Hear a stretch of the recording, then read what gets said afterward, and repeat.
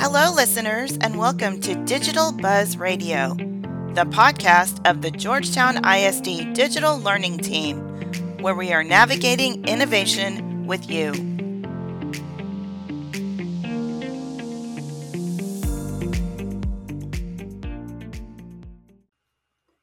Hey everybody, welcome to the 7th episode of Digital Buzz Radio.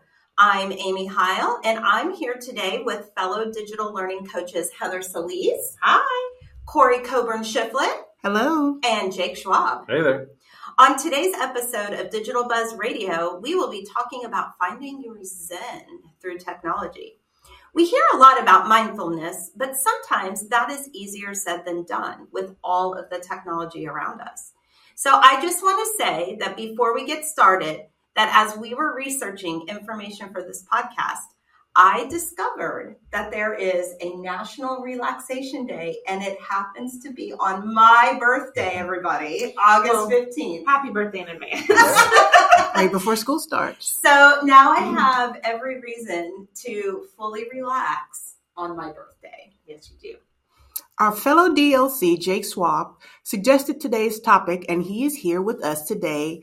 And I recently wrote a blog post about the topic for our DLC DigiLearn blog. Hey, fellow digital learning coaches. It's great to be here. Jake, can you tell us what you were thinking about when you suggested that we focused on Zen through tech usage?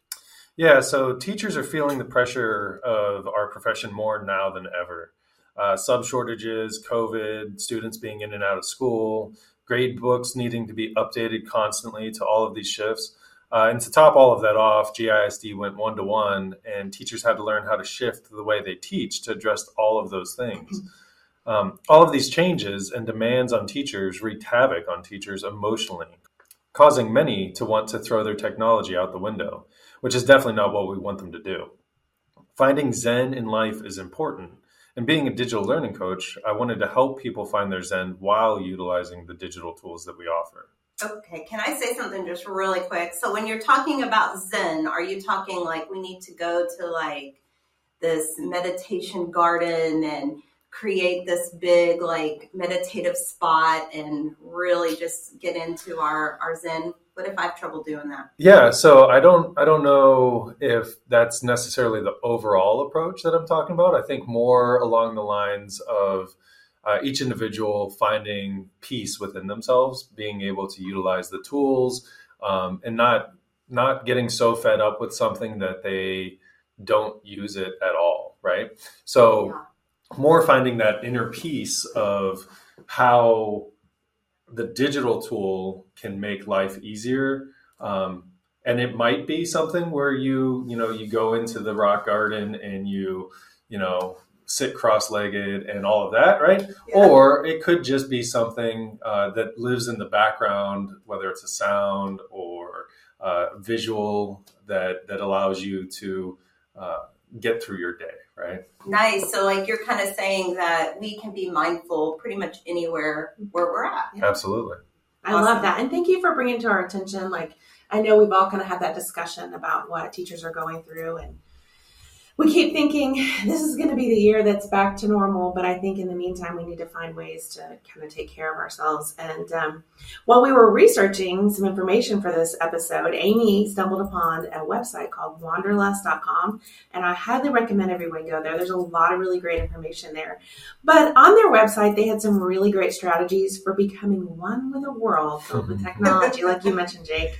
And they suggested like practicing mindfulness and trying to stay present and kind of keeping things simple by embracing the technology-filled world, which sounds kind of contradictory, but how many times have you told your students before it's a tool, not a toy? The same can be said for mindfulness and technology, and we can use mindfulness to remind us that technology can be a tool to help us navigate our daily lives. Yeah, one of the things that I was thinking about as this topic was starting to develop is the fact that we all have these digital tools in our pockets that we walk around with every day that should bring us joy and should bring us that moment of Zen, right? But in a lot of ways, they just add to the stress, right? We're always constantly trying to check to see if somebody has liked our Twitter post or if the score of the game is what I want it to be, right? And it causes a lot more stress than it should.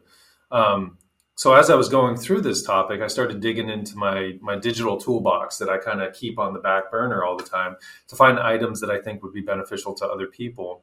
And the first tool that I found, and it's come up repeatedly, is this website called windowswap.com. And so sometimes you just need to be able to look out the window, and we don't always have a window to look out, whether we're in a classroom that is 4 concrete walls, or we're in a busy office. Wherever your setting is, windowswap.com allows you to drop in around the world and see what somebody sees out of their window all the time. So sometimes you might want to just look out on an English tea garden, right? And when you're in Georgetown, Texas, that might not be very easy. So this site allows you to drop in there, right? You might want to just have a view of the river, and that's not what you have. So what I like to do with this site is I have 2 monitors, one that I work on, and then I'll throw up Window Swap on the other. And so every so often I just glance out, see what's going on. There might be a cat that walks by. It is a live view from around the world, and so you're just looking out on what's going on. Some of the ones that I thought I wouldn't like, just look out on a street and you see people walking their dogs and cars driving by. And so sometimes it's nice to just get lost in that instead of the spreadsheet I'm working on. I'm going to try that out today. Yeah, and sure. Honestly, that might even be good in a classroom. I mean, maybe that's not the best idea for our Wi-Fi bandwidth, but throwing that on a new line, maybe when students are working too, and giving them a break would be kind of cool too. Yeah, absolutely. And I have seen teachers do that as well. And, even if a kid looks up there for just a moment, a minute or two, they get back to work, right? So sometimes you just need that minute to look at something else. Yeah. And that's actually a good practice when you're thinking, right, and learning, is you need that moment to process. We're so busy trying to get everything done so quick. Just staring at the clouds allows that moment of thought, right? So that's one of the things that we're not bored anymore. We're constantly bombarded by this stuff. And technology can be a great tool, but it can also be a great distractor, right? Which kind of leads me to my next tool, actually. So I have a problem with constantly checking my email. Usually I have Window Swap on one screen, and then the other screen is my email. So I'm just constantly, every time that thing pings, I am looking to see who's writing me, and I respond very quickly. I take a lot of pride in that, but it also detracts from what I'm actually trying to get done. So I could be in the middle of a project that should take 10, 15, 20 minutes, and it takes me all day just because I'm getting bombarded with those emails. So the Google Chrome add-on that's called Inbox When Ready allows you to set some parameters around that. So you can set the time, you can set what the alerts look like. There's a whole bunch of things that you can do there. There's a free version, which is what I use because I like free. But there's also a paid version. I think it's like $10 a month or something like that. The free version tends to work well for me and my needs. So it gives you kind of a warning like, hey, you've already checked your email this many times for this amount of time. And so it kind of keeps that a little more at the forefront of your thoughts. And so if you're trying to limit something, that would block that out a little bit more. And since implementing it just a little while ago, my stress around checking my emails has gone down. So that's been good too. We found some rules, some Zen rules, and so we want to share those with you. And so I'm going to share Zen rule number 1. Now, I will say this kind of goes along with what you were just talking about, Jake. And it's like do one thing at a time, kind of monitor your tech consumption, and like really allow yourself to focus on one thing at a time, which we don't often get to do, especially as teachers. And so Gmail has something similar to what you're mentioning. It's definitely not. It doesn't do as much, but when you're just in Gmail, you can actually silence notifications. So if there's a time when you just want to turn them off, you don't want to hear from anyone, maybe you want to turn them off and you have your work email, Gmail at home, and you want to just turn that off at night, that's an option that you can do.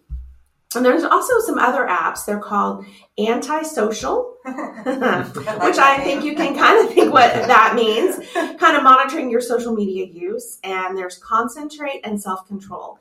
And all these allow you in some way to turn off notifications or set timers for your social media use and just make you more mindful to what you're doing with the devices that you have. Zen rule number 2. Devote time to meditation apps like Headspace, Simple Habit, and 10% Happier. They can provide guided meditation to allow you to recenter and refocus yourself. Meditation also helps you relax while reducing stress. In my blog post, 2 tech tools to help with teacher burnout, I mentioned 2 apps that I personally use. That would be Calm and FitOn. Calm is a subscription-based app, but there are some free features. And the free feature I use every day is Scenes. So what Scenes allows you to do is you open up the Calm webpage. It's also an app, but it's also a web-based page where it provides some ambient background noise. It's like white noise or nature sounds. And I can allow that to run in the background while it quietly provides a continuous stream of music or white noise. And when I allow my computer to go idle for a second, like if I have to take a breather and allow it to go idle, then it flashes on a screensaver that corresponds to the sound. So that's really cool to have on the New Line. Like I'm in the library and sometimes we get it going on the New Line. The other app that I use, probably not as often as I should, is FitOn. And it is a free fitness app. It also has a subscription service tied to it if you wanted to upgrade, but I used the free version of it. And because of my particular health issues, I'm not as active as I used to be. And it doesn't matter where you are on the fitness spectrum, there's something there for you.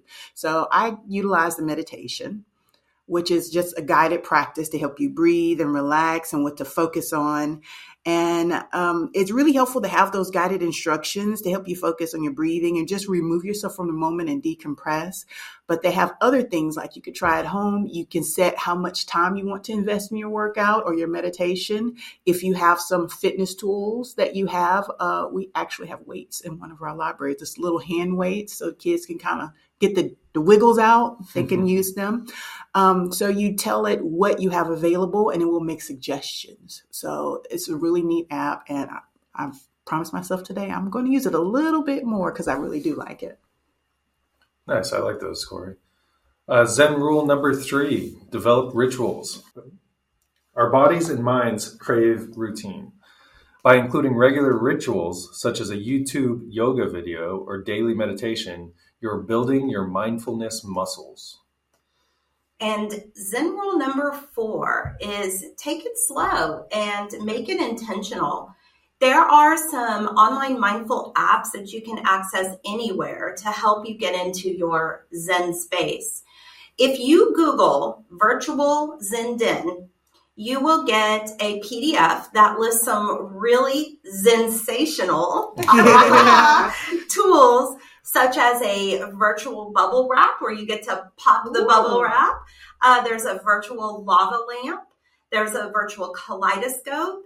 And then 2 of my favorites. One of them is called the Neon Flame Galactic Art. I mean, that's a mouthful, y'all. But when you do that one, it's almost like you're creating this outer space galactic scene. It's actually quite relaxing. And then there's another one called Interactive Fractal Art. And it's kind of similar, but you pick colors and you click on your screen and it makes all these swirls and designs. And it almost kind of reminded me of a digital spirograph. If you remember doing the spirographs back in the day, it kind of is similar to that. And you really don't have to do all of the things that we mentioned in this podcast every day.